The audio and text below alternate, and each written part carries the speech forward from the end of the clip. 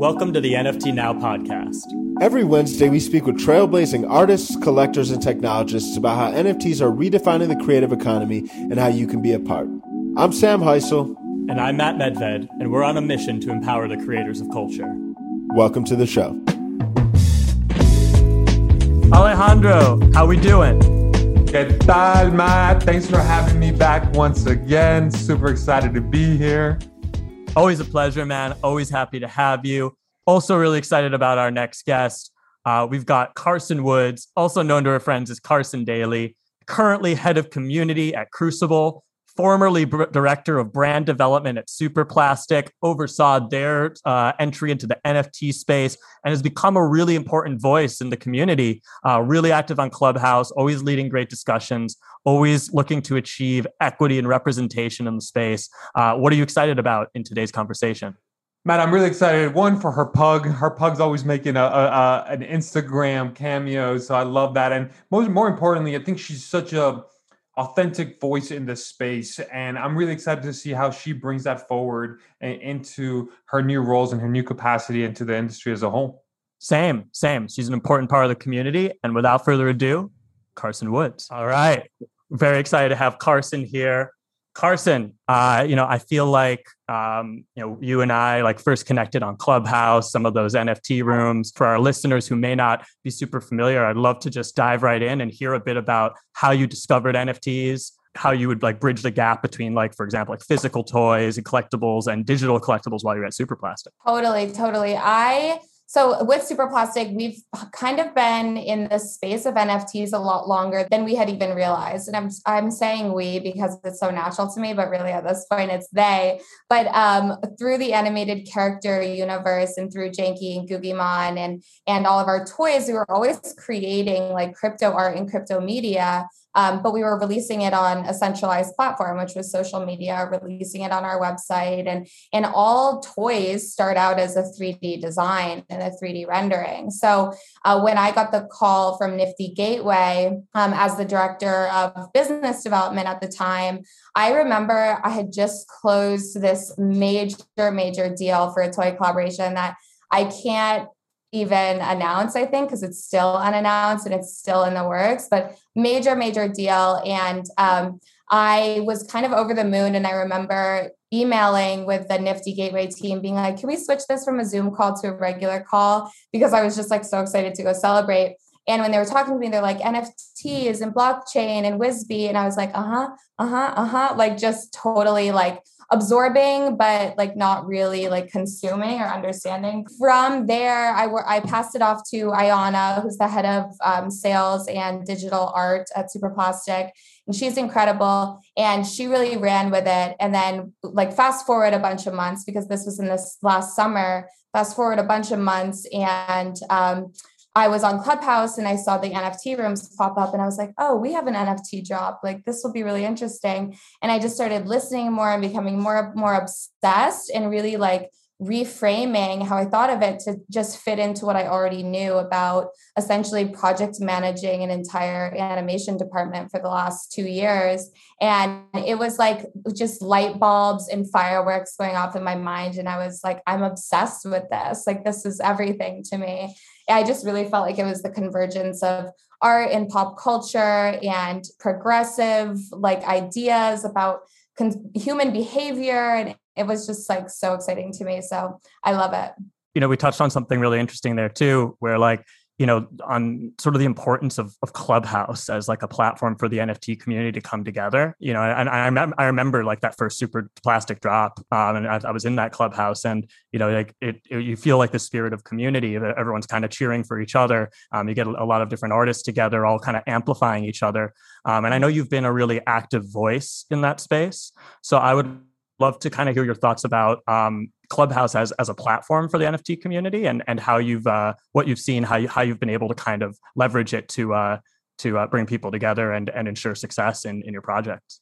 Absolutely. I think that from that very first room, the biggest surprise to me, and it truly was a surprise, that so many people were up on stage that I had been learning from over the last month or several weeks. And really, it was probably only like 2 weeks, to be completely honest. And they just kept saying, we're here because of Karsen. Like, thank you so much. Karsen's done so much to be part of the community. And it was the first time that I was like, I really felt like, wow, just by being a part of a community, by contributing, by sharing ideas or encouraging people, you are adding value to their art and to their mission and their brand. And in my experience, leading community for Super Plastic, because that was one of my original job responsibilities, it was more of being a messenger for the brand, where in this new platform, in this new way, where it's like social, but it's also professional, it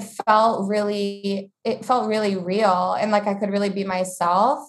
And I think that's what Clubhouse is about. Like, people, because it's your voice, because you don't have time to like correct your spelling or your grammar, or like switch what you're going to say, it does feel real. And it feels like these opportunities to connect with people. And Clubhouse as a whole has done so much to link people together and align like-minded people. And just in my mind, I think a lot of people talk about the NFT bubble. And I do think that to a certain extent, it is a bit of an echo chamber, because a lot of us are talking to each other every day, the same people, the same groups, and those like groups are becoming micro groups and people are working together. But with bubble, there's this, this idea that it's going to pop and fizzle out. But I've seen real friendships happen from this app, and I've seen real lives change from NFTs. So that to me is like, if we can just take the doors off this echo chamber, take the roof off,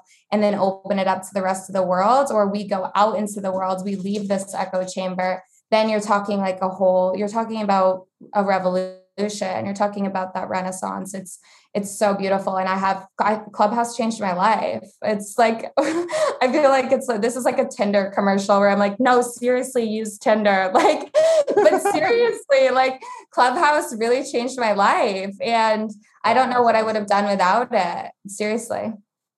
That's really powerful. I think there's a lot of things that you're mentioning here in terms of the Clubhouse change. And one thing that I really want to pick up on is, like, you mentioned that you have your ability to be more yourself, right? And like you have the ability to be free. Like, how important is your persona and your personality to the industry? Because you're consistently dropping some fire on IG. You're consistently unabashedly yourself, right? Like, given that you are now a free agent and doing your own things, like, how much of this is your persona and how much of this is your personality? That's such a good question. And I'm really glad that you asked, because I have told very few people that I really play into different parts of my personality and different assumptions about my personality on social media. I think that, I'm really inspired by Plato's allegory of the cave. And I think that there's something to be said around like this kind of image, like this whole curation of pictures that are on my Instagram that some people can look at and make a decision about who I am. And that's none of my business, what their interpretation or what their decision is based on who I am. And then people can listen to me on Clubhouse and make a determination around who I am. But truly, I'm the only person who knows who I am. And I think that both of those specific platforms do represent me to a certain extent, but it's also that is for me to know what side of me it is representing and how much power is in that. And I think that with Clubhouse, sometimes I'm like, oh my God, I have to get on Clubhouse. I have to do this drop room. I got to get, and it is hard, but as soon as I get on there and I start talking to people, I do get so amped up and I know how to get in the zone. I put on a playlist and I dance and I practice talking. And I used to get so nervous, but now I'm just if I fuck something up or if I say something stupid, I'll just be like, well, that was stupid. And say it live.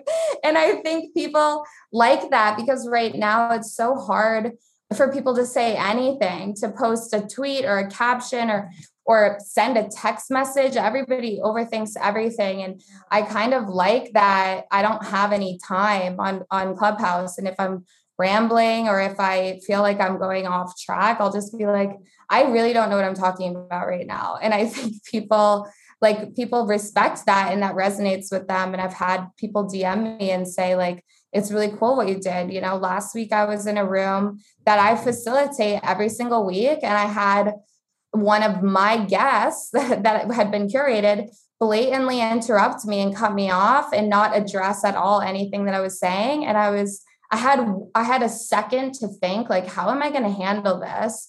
And I remember I looked at all the people that were listening, and I looked at my other co-hosts, like looking at them on my phone. And I was just like, I have to say something. And it's scary. It's terrifying because you don't know how that person's going to react.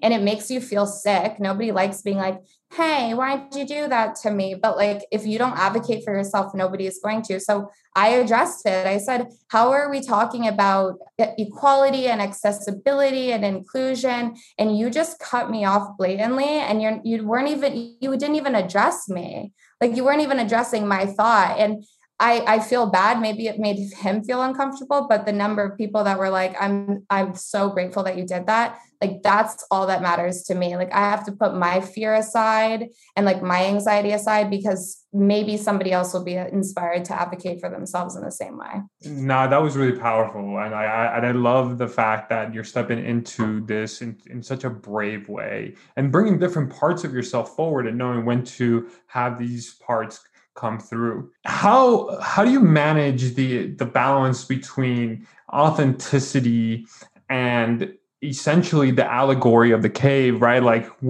how do you take that authentic part of yourself out of that cave to make sure that your voice is being true to who you are and what you see in the industry? For me personally right now, and this could change all the time for anybody and for me included, but it's all about the decisions that I make every day and understanding what my boundaries are. I had somebody reach out to me today and was like, he was like, hey, do you want to do this engagement campaign and grow? And we'll give you $5,000. And I was just like, no, because that feels very weird to me. Even though nobody would know, I would know. And I think that part of it is just, you have to live with yourself. You wake up every day with yourself, look yourself in the mirror, and you look yourself in the mirror every night before bed. Did I make choices? And I've done things where I've been like, I'm hustling right now. I have to make a move. I have to pave my own way here. And that's been difficult. And I've made really challenging decisions, but I feel like I've always done things with this soul mission. And I always ask myself, does this make me feel like I'm self-abandoning, like I'm rejecting any of my own boundaries? And if there's even the smallest amount, there's no amount of money in the world, there's no amount of followers, there's no amount of clout. If I don't want to do something, I won't do it. I've had people approach me to do drops with them, to facilitate a clubhouse room for a drop for something that I just don't believe in. And I'm not there. I just won't do it, because I know that by saying no to that thing, I'm actually showing the world, showing the universe, releasing myself energetically to take in the things that are right for me. Makes total sense. And, I think that so much of the space is really built on, credibility, authentic community. You can't force things. So, kudos to that. You got to catch us up now. So walk us through, the decision to leave Superplastic. I know you're now head of community at Crucible. You've also got a ton of your own projects in the works. So let's hear it. I will start the first question, deciding to leave Superplastic. I mean, this was gutting. I felt truly, if you had asked me 6 weeks ago, if I what I thought about Superplastic, I would have said, I will be there until the wheels fall off.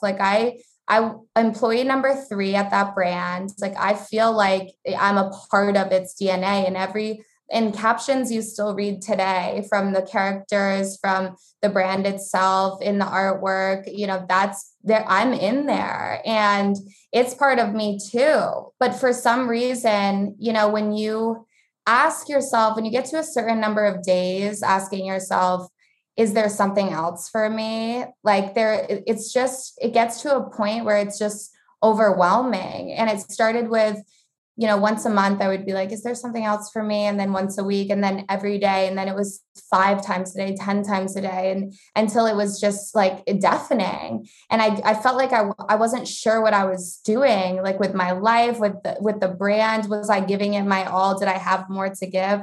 When I started working at Superplastic, I had really like 3 goals. I wanted to like help to create incredible IP, like widely popular IP, which I did. I wanted to partner with a major luxury fashion brand, which we did. And I wanted to partner with a major gaming partner, which we did. And after those things happened, I was kind of like, not really, but I felt like I was like, those were my goals. So now what do I do? And I had nothing lined up. Like I literally, when I tell you, I woke up on a Monday morning and I walked into Paul Budnick's office and I sat down and I was like, I think I'm quitting today. And he was like, oh, okay. And like, we were both like, we literally like both cried. Like it was, oh my God, sorry, Paul, but he won't be upset. But we both cried. And then we were laughing and he's like, oh my God, I'm so excited. Like, what are you going to do? And I was like, I'm going to move to LA. And I was like, I have no money. I have nowhere to live. I have no job. But I just started packing my shit and telling like a couple people like, yeah, I'm moving. And then it was within like a week or less that I had things lined up. And one of the first things that I had lined up was Crucible. And it's really special to me because Ryan Gill is one of the first people that I really spoke with on Clubhouse about NFTs. And he is so smart. And people who are that smart often make other people feel really stupid. And I never felt that way working with him and talking to him and just asking him questions about setting up a digital wallet, about, buying NFTs, what is like basically trying to understand NFTs. And then we started having these more existential conversations and like deeper conversations about community and about how, DAOs can create more diverse communities and how we can make digital media and content more accessible to people with disabilities or people from marginalized communities. And one thing led to another. And when I told him I quit, he was like, come be our head of community.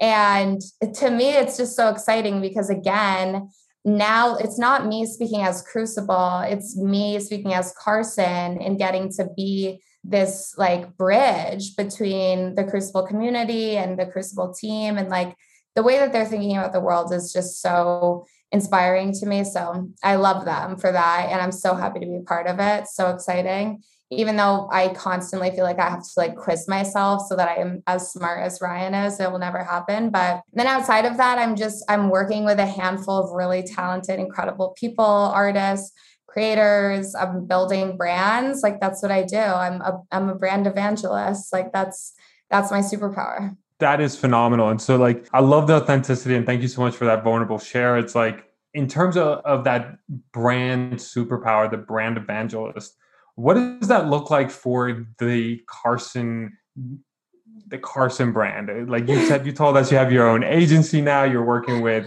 galleries, artists, right? Like, and how do we make sure that you become a brand evangelist for NFT now as well? So let's drop it there. Oh my God. Yeah, I would love to. I already am like, I've got so many things for you guys. Like I'm will literally funnel NFT now, like interviewees and content and news. Like you have no idea. You'll be like, we have to shut it down with Karsen.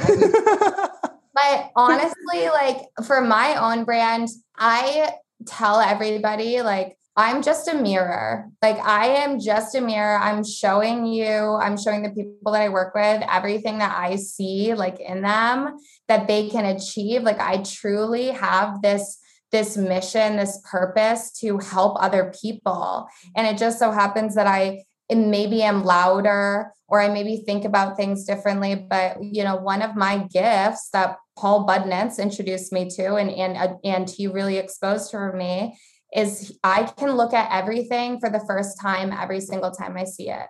And it's not everybody can do that. And to be able to think about things, and I come into these brands or I come into these ideas with people who have spent so much time thinking over this and losing sleep and working on it, that they get into this tunnel and they can't see all the things that are coming in around them. And I have just always been a big picture person, and I've always been a futurist, and I've always felt like I could trend forecast and been obsessed with pop culture, even though I grew up in Vermont. It made no sense at all. Potential alien abduction has happened. It's the only way to explain it. But as far as my brand goes, I will be happy as many projects that I can touch and be a part of and support and grow and incubate and amplify anything. That's where my brand is. I want to be somebody that people know in 10 years.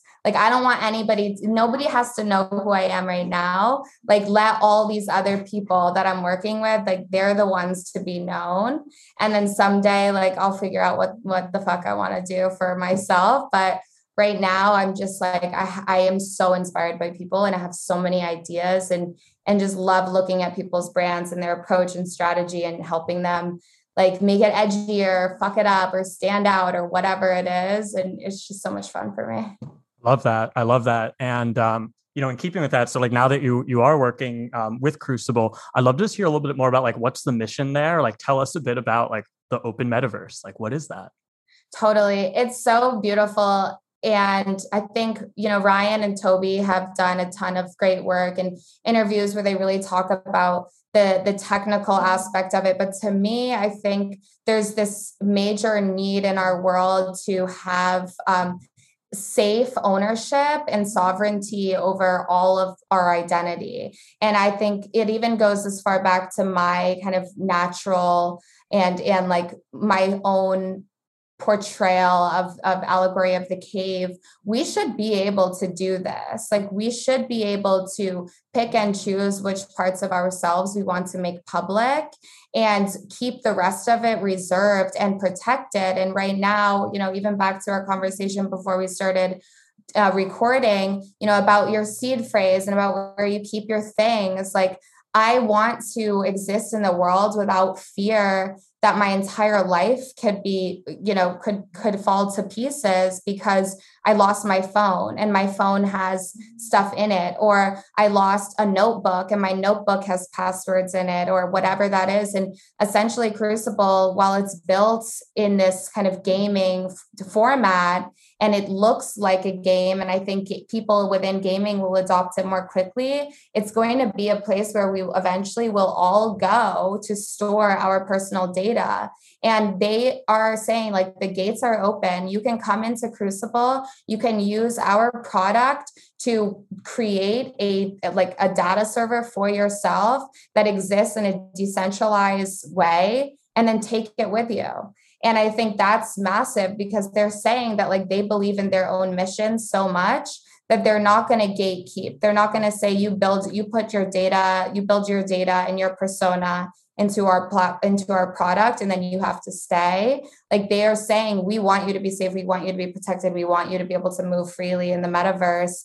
And that's exactly what it is. It's blueprints for the open metaverse. Thank you for giving us that insight. It sounds really exciting. One thing I think, I know it's come up in some of the Clubhouse rooms that you've hosted, and I think it's an important topic of conversation for the whole NFT community, is just ensuring equitable representation, uplifting female artists, obviously, ensuring diversity and representation. Just because there are so many issues in the traditional art world, we don't want to see them just reconstructed the same way in this new space. And I know that you've really, you've been an active voice in that. So I'd just love to hear your thoughts on where we're at currently and what we can all be doing better. Oh my gosh, thank you so much for asking that, and especially using this platform to be able to ask those questions, because it's really important. And I'll just quickly share that my experience was in a Clubhouse room. I was listening into a conversation where there were probably 10 or 12 people up on the stage, and they were all men. And they were talking about, the title of the room was Intrinsic Value of NFTs. And people were talking about community and accessibility and inclusion. And I raised my hand and I asked them to bring attention to the fact that there were no women on the stage. And they started just laying into me and being like, can you name 10 artists? Can you name 10 women right now in the space? And I was like, no, like I could barely name one. And when I then they kicked me off the stage, like they moved me to the audience, and I was so defeated. But I really took that as an opportunity to be like, I'm going to be a voice in this. And it's not out of character for me. When I was in college, I double majored in women's and gender studies. I was the youngest person on the board for Planned Parenthood of Northern New England. I started Planned Parenthood Generation Action Club at my college. I've done a lot of work in this, so it made sense. And I at least had an initial framework to work to speak from. But again, like it's just me being a mirror. Like I just want to amplify. And I think to answer your question, where we're at right now, it's still massively imbalanced. I mean, I think that there's still this, when does Nifty Gateway ever do drops that are women? Like you can go weeks, I think, sometimes without noticing them. Like I think even in Clubhouse rooms, just not allowing women's space. And I think one thing that I talk about often in Clubhouse is that you cannot get to equality without first addressing what has been inequitable. And we can't just level the playing field. We have to raise it up for women and for people of color and other marginalized voices before we can even start to think about equality. Like those opportunities have to come first. And this is a conversation that I have a lot of times with my consulting partners too, on how to make more equitable hiring decisions, because everybody defaults to, well, and this is the same in the NFT space. Well, we want the best artist, or we want the best candidate. And for sure, is the application pool going to be predominantly men? Well, yes, because that can go way far back to look at the history of how people apply to things, where people see themselves, where levels of confidence are, the language that's used in these application processes, whether it's on Maker's Place or Nifty Gateway or to get a job at Amazon. Like it doesn't really matter, but you have to be actively saying, like, we don't care how long it's going to take. We're going to spend extra time to curate applicants, to curate, contributors or artists for this platform so that it is diverse and that it is spotlighting and amplifying women. And I think that's what people can do better, is to, there's this conversation around like tokenism, that it's so negative. And there is a very, very, very negative and dangerous way of tokenizing people, but also you can actively recruit and you can actively search to build your panels on Clubhouse or build your lists of artists or your company's executive teams with women. It's an active decision to say, I am going to spend more time making sure that this panel is this percent diverse or has this percent of people, this percent of people from this background or this level of experience, and be able to actually work toward those goals in a way that's super meaningful. That's the long answer. I think just really actively recruiting and actively making decisions and checking yourself and allowing other people to check you, and then not getting too defensive or being upset with somebody. Like just accept, okay, you're right, I could have done that better. This is so powerful. And I love that. That's such eloquent and educated standpoint, which is so factual, based on facts, right? And in that capacity, as you may know, in the community, there's a curation conversation going on, that there's also not only about artists and not only about art, but platforms are kind of spraying and praying. How important is curation going to be, not only for the industry as a whole, but the sustainability of art and artists themselves and NFTs? Oh, that's such a good question. Curation is important in every affinity market that we're talking about. Not everybody is going to be at Complex Con. Like not every streetwear brand is going to be at Complex Con. Not every not every like shoe designer is going to end up getting a collaboration with Nike. Like curation is the foundation of pop culture. I truly do believe that. But I also think that at a certain point, again, like I said in the beginning of this conversation, there's a bit of an echo chamber. And when we create that echo chamber and we use curation as an excuse and we say, no, well, we're curating this or this is curated, like we really, that is also problematic because we're getting away from the true definition and the ethos behind curation. Every platform can be different. I would love to see how platforms create these missions and visions around what type of art and what type of artists they're going to feature, and then curate based on that. Like these thematics of like, we want people that have this type of background or this type of art style. Like I would love to see that happening instead of it being more random. You know, I think like we saw A$AP Rocky come into this space. We're seeing major talent come into this space. And I don't know that it's very fair or appropriate or powerful to put those people alongside of other artists who are so incredible and magical as well. Not to say that A$AP Rocky isn't an artist in his own right, but this space is different. And we have to think about, you know, when you say curation, but it's a free-for-all. I mean, I am disturbed that Nifty Gateway canceled Bobby Hundred's drop. Like that's disturbing to me. Like somebody who has done so much for pop culture, for the very industry that is going to be pushing this forward. Like I send everybody that I talk to, when they don't know what an NFT is, I send them posts from Bobby, like on Instagram. I say this man, this brand is the reason that I feel so confident to explain this. I use his content to explain it to somebody else. Like it's offensive to me as a person that's trying to really push this space forward. Like I'm offended. And the no disrespect to Nifty Gateway, but I understand business is business. But like I think that is to use curation as an excuse to be able to treat the entire industry with such blatant disrespect that's offensive and that disturbs me. I think that, you know, gatekeeping also tends to come into play a lot. You know, we need true curators to come into this space. And one of my projects that I'm building aims to do just that. Like I really want to create a drop model, a curation model that acts essentially as like an art brokerage meets curator, where we have consistent drops, 3 artists, 3 NFTs once a week, and we build brand and we build excitement and build community around our brand for these artists so that they come in and they have a platform, and that the people who are following and who are part of this platform and this audience already know that what we're bringing into this space is so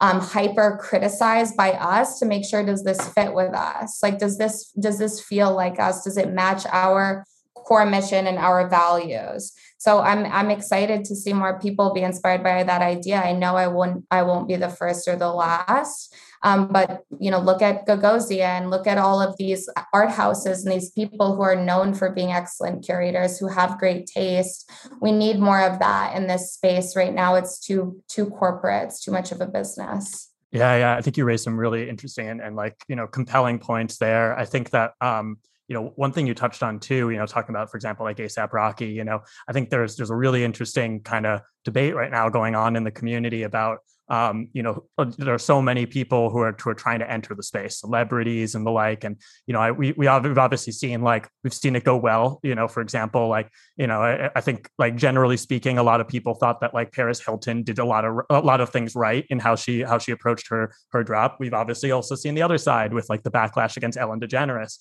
and, you know, some of the backlash against some other artists that have released on Nifty and some other platforms. So I would just love to hear your thoughts, like, you know, what do you think new entrants to the space should do? Well, how can they how can they enter the space from a credible place?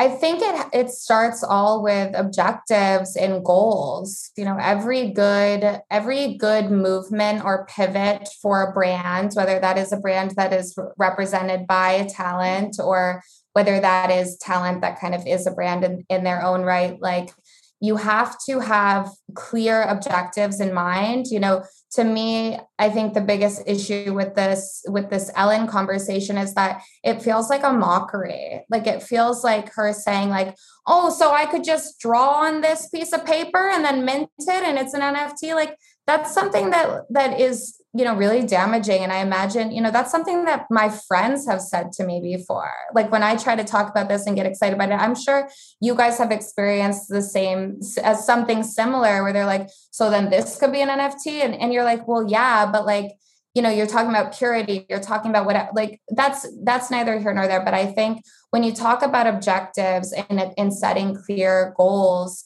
you know, that's the most important piece. And I never work with anybody whose goals or objectives have any dollar signs in them. And I'm super excited. I just locked an opportunity to work with some really major young talent it's going to be a really polarizing drop, no doubt. It's going to be, I'm nervous and I'm anxious, but I'm also excited about how it's going to be received by the rest of the community. But give us the details. Come on, Karsen. I won't say anything, but I will say, because I want this to be like on record, that I lost sleep over this because I thought about the power that this has for the entire community and for people who are outside of this community. I mean, I'm talking an entire generation of people. You got to give us an Easter egg. Okay. Well, let's just say that like this is, there will be a lot of newcomers into this space that represent a very key target demographic and age group that the three of us are not a part of. I thought to myself, what does this have the power to do for the entire movement? And I don't know that the talent themselves are entering the space with like a plan and a vision for longevity. But I know that I have a really big opportunity to build something really special around them and be able to kind of leverage their platform and their reach to bring a lot of art, to change lives of a lot of artists.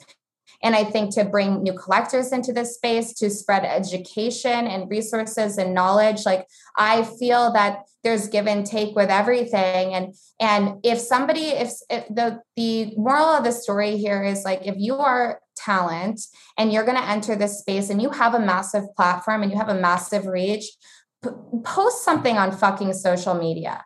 Go on Instagram Live, like invite an expert to come, because if you are going to come in and get your bag, I personally do not care. Like, good on you. Like, what if you're not doing it for love or money, then you're not doing it. Like, whatever. That's just kind of like what happens. I like to do things for love, whatever. That's just me. But I think that if that is going to be your motivation to come in and get your bag and then get out, just so that you can be known as one of the first to do it, make your case study, whatever, that's okay. But leave something behind. Like leave something behind, like spend some time on your social, like introduce, if you have a reach of over, millions and millions of people and you have a 3% engagement rate, of that 3% engagement rate, maybe 2.5% of those engaged followers might actually become collectors in this space. If you take one fucking social media post to tell them what an NFT is and why they should care about this. Like, especially like Gen Z, because this is a technology that was built for them. They just don't know it yet. They've already been doing this. We're able to do, like, we're behind on this. Like, they've been doing the Fortnite skins shit and the other, the Pokemon Go. I did Pokemon Go for a stint. It was really fun, but that's their thing, but they just don't get it because nobody's contextualized it for them. Right. So if you're going to come into this space to get your bag, like, leave something behind, make it make it worth something to the people that you came in here to, like, or everyone's just going to forget about it instantly. Like it's all about reciprocity here. Like this is no longer like a transactional way of living. Like we're over that. We want our lives to be more reciprocal. Like that's what this is about. This is awesome. And it sounds like you're incredibly passionate. This is such an important topic for you. And so now, like, looking into the same theme, like closing it out, I'm handing you a crystal ball. It was that. What is the 3 to 5 year vision of the NFT industry look like for you from the Karsen Woods perspective? Oh my gosh, what the heck? How have I not thought about this before? I think the first thing that comes to mind, obviously, is that we will be able to feel, hopefully, if we could feel 1% safer, that all of our personal information and data is not going to be weaponized against us, then that is so critical to me. And I that's why I work with Crucible, because I'm so passionate, and I truly believe that just alleviating, if only 1% of that fear and anxiety, will do so much to make so many people happy. If we have a world where people are paid for their work, if people are happy, I don't know if you've heard me say this, I was really going hard on it for a couple of weeks, but I have envisioned this concept of crypto culture. And what crypto culture is it's the next generation of pop culture. And it's going to someday maybe replace or be positioned, in tandem with pop culture. But to me, what I've come to define it as is opportunities for individual happiness and communal bonding. Because if we're happy in our everyday lives, in our jobs, in our relationships, alone, whatever it is, if we are happy, like truly happy, then we are so much more capable to be an active and amazing contributor into a larger community. And we need that. We need community so badly, but you can't just throw people into a room and say you're a community. Like, they have to feel happy to be there. They have to want to help. And that is just, I want to see a world where people are truly happy. Even like I said, with the 1% of safety and like the, decentralization of information and power, and all, if we can be more safe, if we can feel 1% safer about our personal data and identities, and we can feel 1% happier every single day, every year, if I can work on that, then like, that's good. That's all I want to do. Little by little. Little by little. Well, you're doing great work, and I think that, like you said, it's community lies at the heart of the space, and so crucial. Obviously, you're an important voice in it. So thank you so much for joining us, Karsen, and best of luck with all these new future endeavors. We're excited to see where everything goes. Thank you. And it's really, I want to say you guys are really important too, because it would be very easy for you to fall into, the same kind of routine of who you feature and what types of people and who fits into that mold. And like, even for a second, I had to check myself, like, am I like qualified to be on this ship? But like, it's important, and I appreciate that. So I think what you guys are doing is awesome too. And you are part of the solution. So this is for anyone who wants, as I like to say on Clubhouse. And I'll see you soon. Alejandro, that was a great conversation. What stood out to you? And that was a really powerful conversation. One of the main things that I love is that she brings so many different parts of who she is forward, and how authentic she truly is in the conversations that she brings forward, especially in Clubhouse. I believe like her approach with philosophy, her approach with women's studies, her approach for the vision of privacy is really going to be a pivotal movement for her and her career. Like, just really awesome.